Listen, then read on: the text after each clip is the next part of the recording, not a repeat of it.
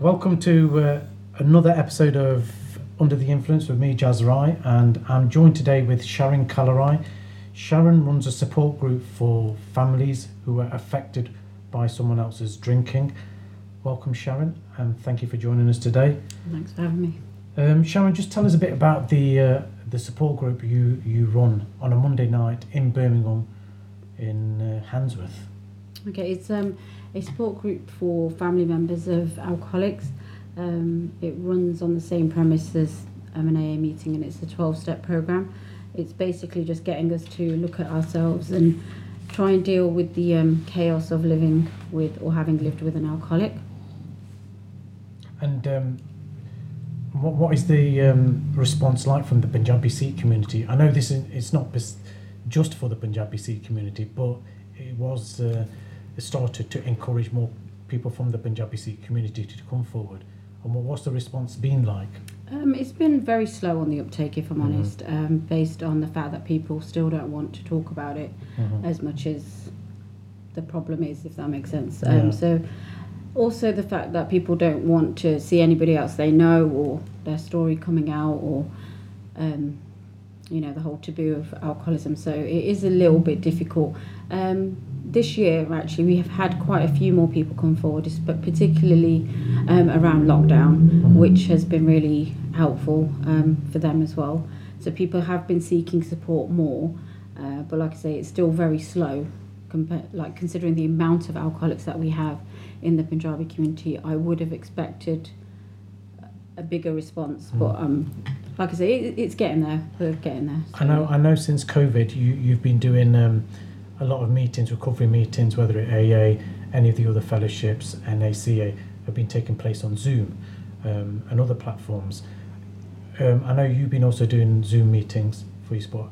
And do you feel that they've helped more people are accessing the meetings via Zoom? Yeah, absolutely. I think it helps in terms of you're not restricted geographically, so anybody can get involved as long as you've got access to Zoom. So that's been really beneficial. There's a few drawbacks with it in terms of no face-to-face contact, and the fact that I feel like you're not having those little chats that you would around meetings. So for particular people looking for sponsors, etc., you're not getting that one-on-one. Yeah. But in terms of the success of the Zoom meeting, I think it's something we will continue even when face-to-face meetings are back, because everyone can get involved. And how important are these meetings? I mean, you're saying the Punjabi community probably are not coming forward because of the shame or the guilt, or even feeling that they might be ostracised by their own community if someone finds out that they're living with a loved one who's got a problem. But how important is this support network for families? For some people, it's everything, because particularly in the community, we have members who don't actually speak to anybody else regarding the problem. They've managed to contain it, so nobody else knows about it. So the only people they will talk to about their issue or their addict is us, because they don't want to talk to family, friends, or other members of the family, because they don't know about it. So that literally we're the only place they can go for that strength and hope. So it is. I think they're absolutely crucial. But Sharen, what's stopping people coming forward, do you think? I know for the alcoholic, I know for me, before I came into recovery 12 years ago, I didn't want to know. I was in denial. What is stopping families coming forward to and speaking? And there's a lot of awareness out there. We can't say that there isn't one. I know you do a lot of work in the community raising awareness for families. You've got people like myself and other people raising awareness for the addicts. What is it that's preventing people coming forward, do you feel? Well, the first is a universal issue, not just limited to Punjabi people, is the fact that the first question someone will, the first answer you'll get is oh, why don't you come to Al-Anon? It's I'm not the one with the problem. So firstly, it's recognising that when you're living in that chaos of an addict, an alcoholic, you are being damaged also. That's why they call it a family disease, because it affects at least 5 members of your family. One alcoholic will affect at least 5 members of your family. In Indian families, probably more. But it's that's the first thing, is you don't realise the damage that's being done to you. And if you don't realise that, you can't deal with it. That's why people are always, the first thing they say 9 times out of 10 is, how do I stop my partner or whoever from drinking? Well, no, that's not what this program's about. It's about learning how to deal with it yourself and trying to find some kind of serenity in the chaos that you're faced with. And you know, the families that you are supporting now, how big a crutch has the meetings been for them? Sorry? How you know, for the families that you have supported or that you're supporting who come to the meetings, or the group support group that you do, how big a crutch is it for them now? It's quite, I'd say it is quite important for most of them, well, for all of us really, because everyone in the meeting is at a different stage of whether they're addict to drinking or in recovery or whatever process that we're at. So everybody gets something different from it, and I find that we're constantly learning from each other's experience, and it's always relatable. So depending on what stage you're at, if you're alcoholic, still drinking, not drinking, or in recovery, whatever you're at, I think it is really, it's still important to check in, because we're checking in on ourselves, not on the addict.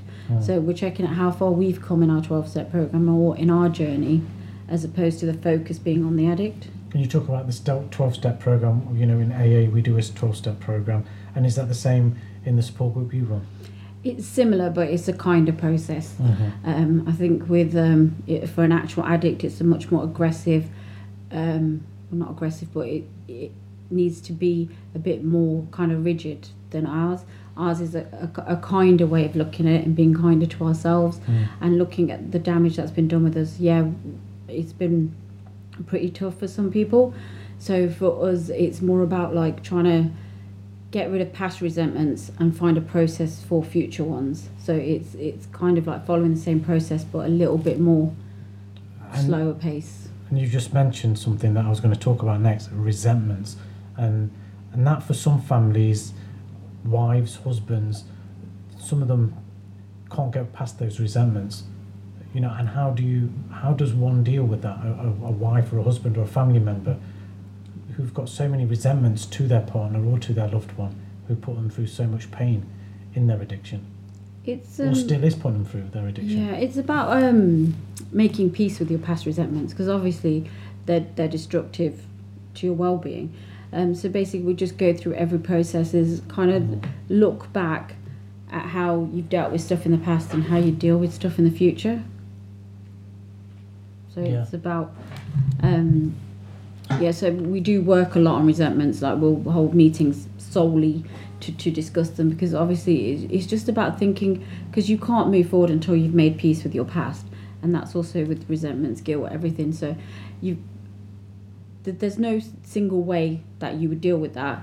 It's just putting it out there for people to kind of just acknowledge that firstly they are resentments, and secondly that there's no good holding onto it. It's like drinking poison and expecting someone else to die. It's not going to do you any good. So it's just like, but at the same time you've got to resolve them. So that's why, like with 12 steps, you have to go back, you have to make amends, you have to kind of acknowledge your wrongs, etc. Because you might be in a situation, for example, where you've had a toxic slanging match, and it's easier to blame the addict because he's been drinking, but you've also said some things that aren't kind. So then it's going back and looking through those and acknowledging, yeah, I've been unkind when I perhaps shouldn't have been. And so looking at your own wrongs. And can that be difficult for someone else though? You know, cause the first reaction is going to be, is it's not my fault, it's he, you know, the alcoholics said this, so he's to blame. But then it must be quite difficult for you to look at yourself and think, actually, I might have contributed to that. Yeah, definitely. And it is really hard, because when you are faced with an addict, you are going to just look at them and think, well, he's done this and he's done that. And it's very easy to deflect. But because the addict is causing you so much pain and distress and whatever, it is easier just to put the focus straight. And it also almost justifies your own reactions. So say if you have been angry, aggressive and unkind, that's okay, because so is he. Do you know what I mean? But it's not. And I think that's why the programme is so important, is because it kind of teaches you that you can't be accountable for someone else's actions, but you can be accountable for your own, and your reaction isn't always as justified as you think it may be. I know some alcoholic men might say that the women know which buttons to press. Do you feel that's true? I think that's men generally, to be honest. But yeah, I there is a lot of that, and that's another point. So women can be quite cantankerous and quite, sometimes they do know which buttons to press, don't they? So do men. And that's that's something that we discuss a lot in terms of no one's as manipulative as an alcoholic. Yeah. So they also know what buttons to press. And do you get many men coming to these meetings? Have you ever had any men? I know you probably... We have in the past, but they've never attended to do the programme. I know there are men out there that go to different groups, so they are coming forward. So, like I say, everything is quite slow on the uptake, but definitely making progress. How long have you been running this support group now? It's coming up to 2 years now. Yeah, and I mean, to be fair, the most uptake that we've had has been since COVID. And that's probably because of it's been more easy accessible via Zoom, and people can do it in the comfort of their home as well. I think it's just more people being at the end of their tether and coming forward, because I think with COVID, being indoors, stuck. And that's what I was going to mention as well. Have you found throughout COVID, especially earlier on, that there was you were getting more people reaching out for support and help? Yeah, absolutely. I mean, a few have started coming to meetings and regular, but in terms of phone calls and people actually looking for support, we've had quite a lot, because obviously the situation intensifies when you can't even go out. And how has COVID contributed to that, would you say? I mean, we've seen reports in newspapers, even on the telly, saying that, I mean, I remember early on, in just the month of March alone, the sales of alcohol went up 30%. So you can obviously, that there's going to be issues and problems arising. Yeah, I think it just intensifies, doesn't it? So especially for people who may have lost jobs, and that's why generally mental health has deteriorated through the COVID period as well, due to austerity as well. But I think in terms of say for someone who's on the brink and then having to stay in and having nothing better to do, it probably accelerated the issue more than isn't it? Yeah, it probably accelerated the issue more than it would have if things were normal. And Sharen, in the Punjabi community, Punjabi Sikh community, are you finding, I know you're supporting families and you see more women, but do you see that more women are drinking more as well, or problem drinkers in our community? Yeah, definitely an increase there, but I think it's just, there's probably been a lot before, but I think people are more confident to come forward. I think AA generally gets, or support programs generally get a bad rep on media generally, and also I think there's a distrust of it. But I feel like that's getting a bit better now. Maybe it's more because I'm part of it, but I feel like the perception of it isn't quite as tainted as it used to be. So people are coming forward for help. And I also think that because more Punjabi people, men and women, are coming forward, it's kind of giving strength and hope to others, thinking, well, if they've got sobriety, then maybe I can too. So I think that's also helping the situation. And our attitude's changing now in our community as well, not just to men, but also women.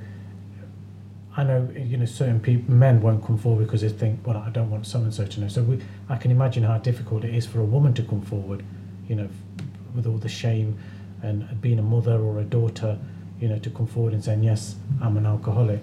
Yeah, absolutely. And also it's more the fact that, people don't want other people to know their business because they're too busy talking about each other. So that really is something generally that needs to kind of stop.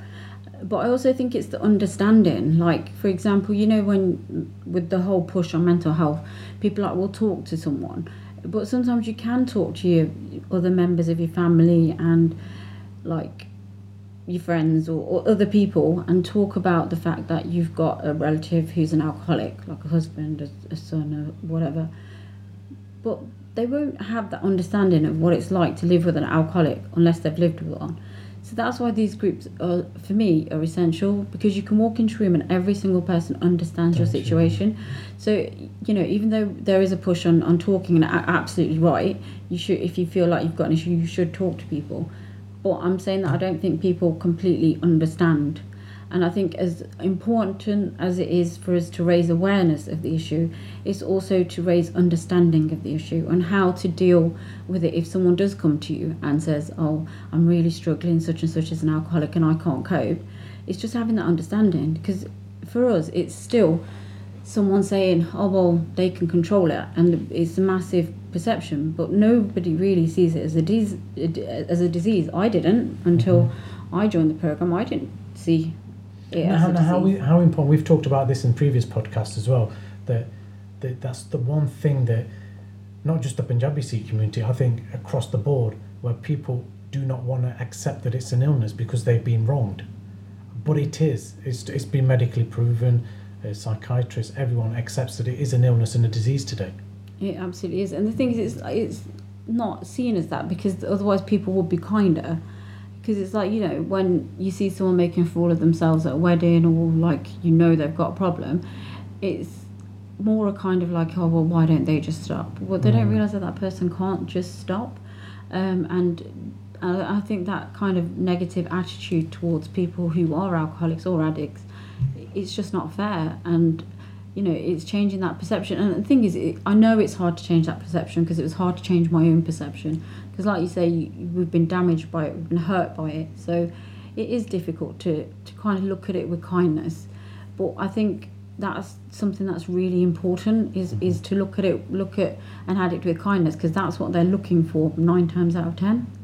And I think something, you know, that what you talk about there, understanding is key, I think. And I think another word maybe probably is empathy, is to have empathy rather than sympathy. Yeah. And I know when I came into recovery early on, someone shared once in a meeting, said that, you know, it was the sympathy that got us into the mess, because we was always looking for validation.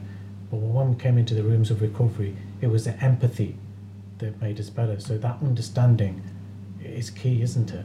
Yeah, absolutely. And also I think sympathy, like you say, is almost negative, isn't it? It's like poor you. Whereas, like, I don't think, you know, because an addict is already thinking poor me, that's why they're where they are. Yeah, I know, and that sometimes can be for the person affected as well. They want to play the victim all the time because they want to have someone to blame. Yeah. Well, what are your thoughts on that? Well, I think there's always the kind of, you need to be, when you're damaged, you need to be the victim or the hero. So it's either I'm going to be the hero because I'm going to save you from being an addict, or I'm going to be the victim of your actions. So I think initially you're going to want to be one or the other in terms of your attitudes and your behaviour. But obviously through the programme we realised that we're not neither of those, and we're warriors and we're going to get through it. So that's what we say in our meetings. It's like, no, we're not victims here and we're not heroes, but we're going to get through this, whatever it is. And how that must be quite comforting as well, to be look at it like that as well, rather than to be the victim, but, you know, we're actually heroes. Yeah. Well, no, because you don't want to be the hero because you're not saving them either. No. Because that's what addicts saving want. Yourself, so you're constantly absolutely saving yourself. But in terms of the addict, you know, it can be hard, and for most people it's really difficult to let go. That's why we practice something called detachment with love. So it's like emotionally just detaching from your alcoholic and not giving them everything they want in terms of, like, so for example, if they're doing something and they want to be noticed, is not giving them that, not in a nasty way. It's to protect your own sanity. So that's really important, and that's the first thing we kind of tell people, is you've got to protect your own sanity first, and you can't fix someone unless you fix yourself. And Sharen, you talk about detachment there, but something that comes to my mind that we Punjabis do a lot, more than any community, I think, maybe the Asian community as a whole, is enabling.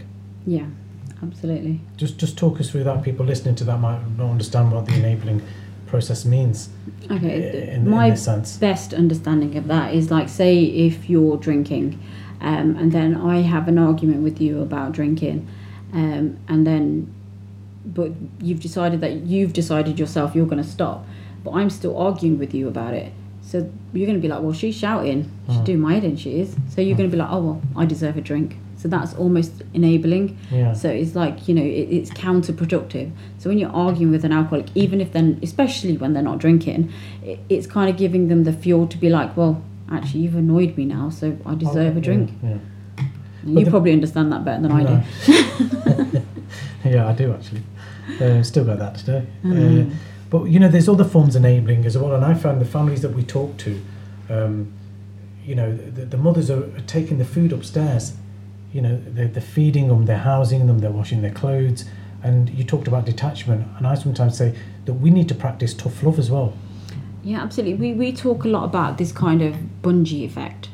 So most people who enter the recovery rooms have hit their rock bottom. However, with this, what we call the bungee effect, they're not actually ever hitting rock bottom. So they're never actually getting the help. So as much as that we think that we're helping by taking the food upstairs and giving them everything they need, we're not actually, as cruel as it sounds, you've got to let an addict work it out for themselves. No, I agree, yeah. So it's quite a tough concept, but that's... I didn't actually quite understand it until someone described it as that. You just kind of, they're reaching the bottom and you're just pulling them back. So they're not actually getting the help that they need. No, I know that from my own experience. I remember my wife used to do that a lot. Feed me, even when I'd been horrible, nasty, still the food would be there, clothes would be washed, bed would be made, everything would be done. And I think it finally hit home when my mum and my brother, they said, right, enough is enough.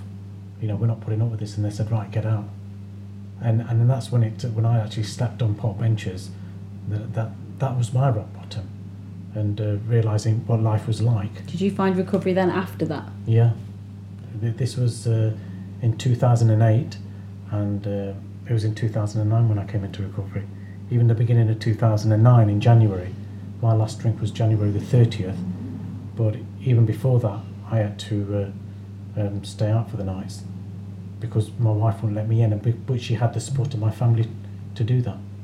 Yeah, no, that's good. And that's also what we find a lot is people aren't getting that support from the families, in terms of like, just stay there for the kids or stay there because of shame or whatever it is. But that's not always the best way. I mean, staying for the kids in a toxic relationship with an addict is not always the best thing to do.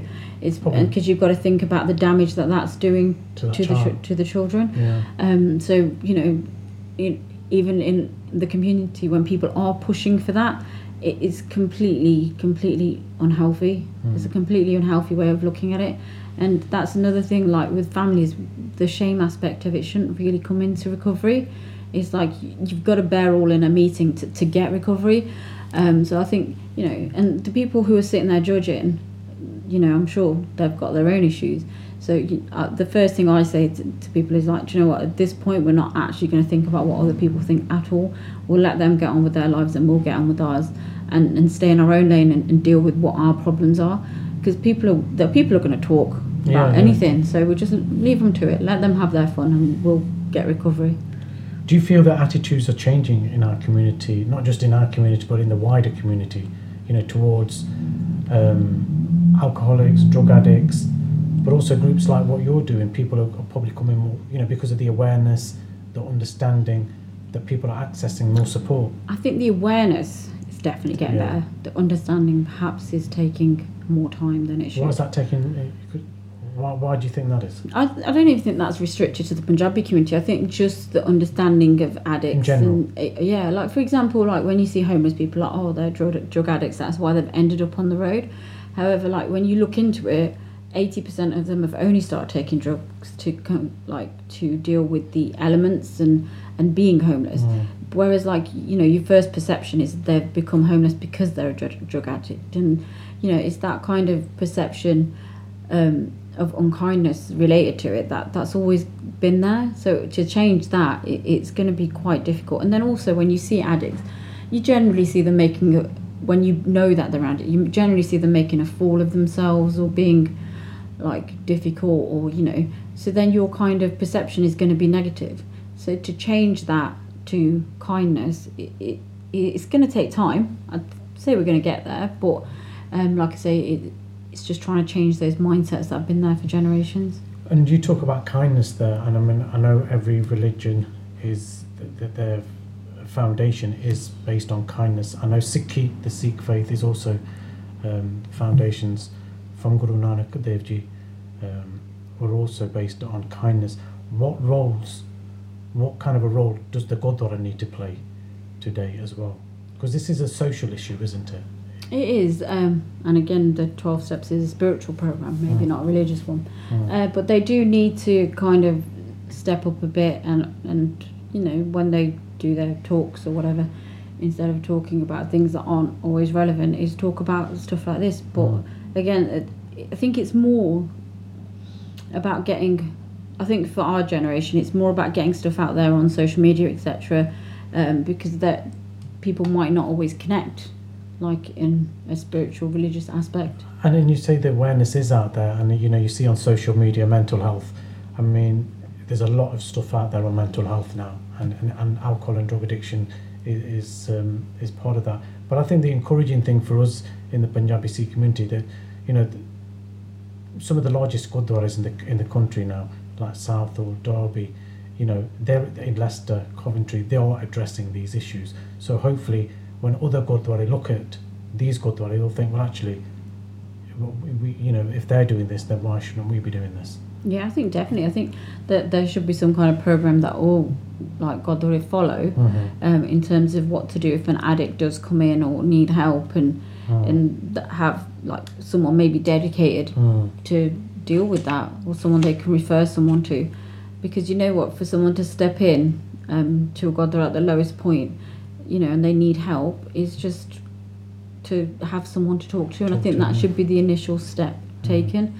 Like maybe just have someone as a representative in a Gurdwara, where you can just be like, okay, that's fine, you know what, you've got a problem, talk to this person. Yeah. Sharen, you know, some of the work you're doing, I've been to the meeting that you hold in Birmingham, and honestly, you know, I can say to the people listening to this podcast, it is, you know, they're really powerful, you know, not just from an addict's point of view, but from the family's point of view, the support you give, and the emotions in those rooms are really overwhelming, and the energy in that room is, I can't express it in words. And the work you're doing to support these families is really phenomenal, because sometimes these families don't have anywhere else to turn to. They can't turn to their families because they don't understand. And the work and the amount of time and effort you put into this, I know I've been in contact with you for more than over 2 years, and I know when you started this meeting, there was a lot of anxiety, and you know how the community would respond to this. And I think, despite the small numbers that come, the few people that have come there, I've felt taken a lot of comfort from it. So you know, there's going to be a lot of people listening to this podcast, hopefully. And what can you say to them to reach out to people like yourself and come to these meetings and get the support they need? Because the alcoholic like me, we've got a program. You know, I say to today, you know, when I came into recovery, sometimes I'd still have arguments with my wife, and my sponsor would have to tell me that, Jazz, you've got a program, but your wife hasn't. And sometimes we forget that our families don't have a program. We do have a program. We do have a sponsor. We do have the tools and the mechanism, but those families don't. How important is it for those families to reach out to people like yourself and your group? I'd say it's absolutely imperative. Like, if you're dealing with an alcoholic or an addict in your family, you know, it. I mean, firstly, it can't hurt, can it? Just to pick up the phone and have that conversation to be like, well, this is what I'm dealing with. I find sometimes I'm actually having to convince people of like to come to the meetings, because there's such an uncertainty about what it might entail. And then when you kind of stress that it's a spiritual program, people are kind of a bit put off by that too. But I feel like, you know, if you can, just ring and the support is there. Also, you know, is this a Punjabi speaking as well? I know you're Punjabi. I know we're not spoken, but I know it's quite good, and you're very fluent in Punjabi. So if someone wants to speak in Punjabi, they can do. Yeah, absolutely. I mean, most of the group is, at the moment, we do have most of the meeting in English, because most of them are British Asians. But I think like if it came and someone came and they couldn't speak any English, everyone in the group can speak Punjabi, so that shouldn't put anyone off at all. And that's why we're the Punjabi speaking group is. And also, the only one in the UK. Sharon, the other thing is a big one as well: confidentiality and anonymity, and that goes without saying. They're protected with that as well, aren't they? Yeah, absolutely. And the first thing I say to someone is I had a lady ring me once. She never came to me because she's like, "What if I see somebody I know?" And I was like, "Well, that would be brilliant because you know that person is struggling with the same thing that you are." Yeah. So obviously, once you step foot in that room, you kind of governed by confidentiality and anonymity, and that person is struggling as much as you are, so you help them as well. So it's about understanding that we won't talk about anyone's issue. I mean, to be fair, once you come to an Al-Anon meeting, you've got enough issues of your own. So you don't talk about anyone in that way. And some of the love and friendships that we've built from coming to the support groups is second to none, because we've got that mutual understanding of what it's like to hurt. So, and I think, it's really important that if someone is struggling, that there's no shame in picking up that phone. And even though you're not the addict, you must have been damaged by it. You can't live with an addict and not be damaged.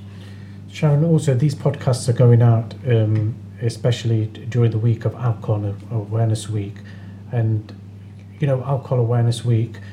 Some people say it should be literally every week of the year, but how important. We have Mental Health Week, Suicide Awareness Week, and also we've got Alcohol Awareness Week now. So how important is raising issues like this and having these weeks and talking about these openly and freely important? Just absolutely imperative. It's like we talked about this last year as well, didn't we? Saying that we need to make a big thing of Alcohol Awareness Week and get the message out to as many people as we possibly can. Because the thing is, even if just one person steps forward based on the awareness that we raise, we've helped one family, we've helped one person. So I think it's so important to get it out there and almost to not normalise it, but make people familiar with the fact that, people are getting help. So if they see how full the rooms are for AA meeting in the Punjabi community, how many people are coming forward and how many people are getting recovery, then I think it's just so important and for people to understand that it's okay to ask for help, and the help is there if you want it. Sharon, it's been marvellous talking to you, and you've given us so much information and a huge insight into the support group you run in Birmingham. Is it okay for me, if anyone ever rings me or contacts the Seek Recovery Network through this podcast, to pass on your details if any family member wants to talk to you or even join you in the support group? Yeah, absolutely. Yeah, if you just you can give out the number that I've given to you, and that's absolutely fine. Also, they can contact the Al-Anon support groups directly. If they want to speak to someone Punjabi speaking, then I'd be their representative anyway. So they can either speak to yourself or call the main number for Al-Anon UK. There you are. If anyone wants to ring Al-Anon, you can ring Al-Anon and you will get that support that you need. But by all means, if anyone wants to ring the Seek Recovery Network or contact us through the podcast, you can, and we can provide you with Sharon's number. Sharon, big thank you. No doubt we'll be speaking to you again, and keep up the good work you're doing, and may God bless you. Finally, we forgot, the podcast is called Under the Influence. What are you under the influence of today? Not alcohol. But what though? We know that. We would have interviewed you if you were. Spirituality, I'd say. Wow. And serenity. Two big ones. Well done. Thank you, Sharon. Great, thank you.